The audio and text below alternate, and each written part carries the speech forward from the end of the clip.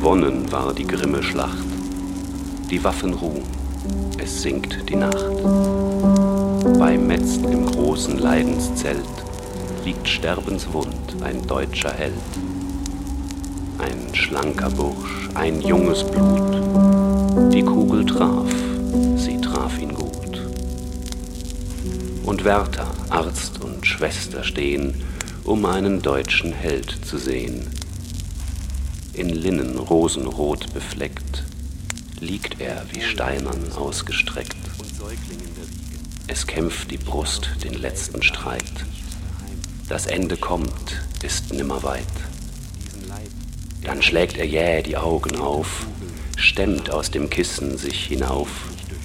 Er hält sich grad und hält sich fest, die Arme an den Leib gepresst.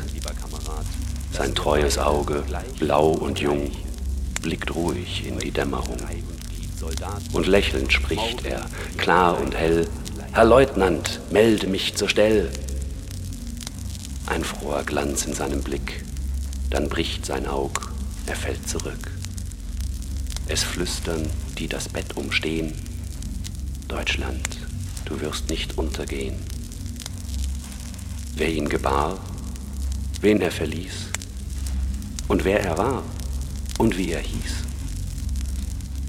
Wer es wissen will, muss suchen gehen, wo namenlose Gräber stehen.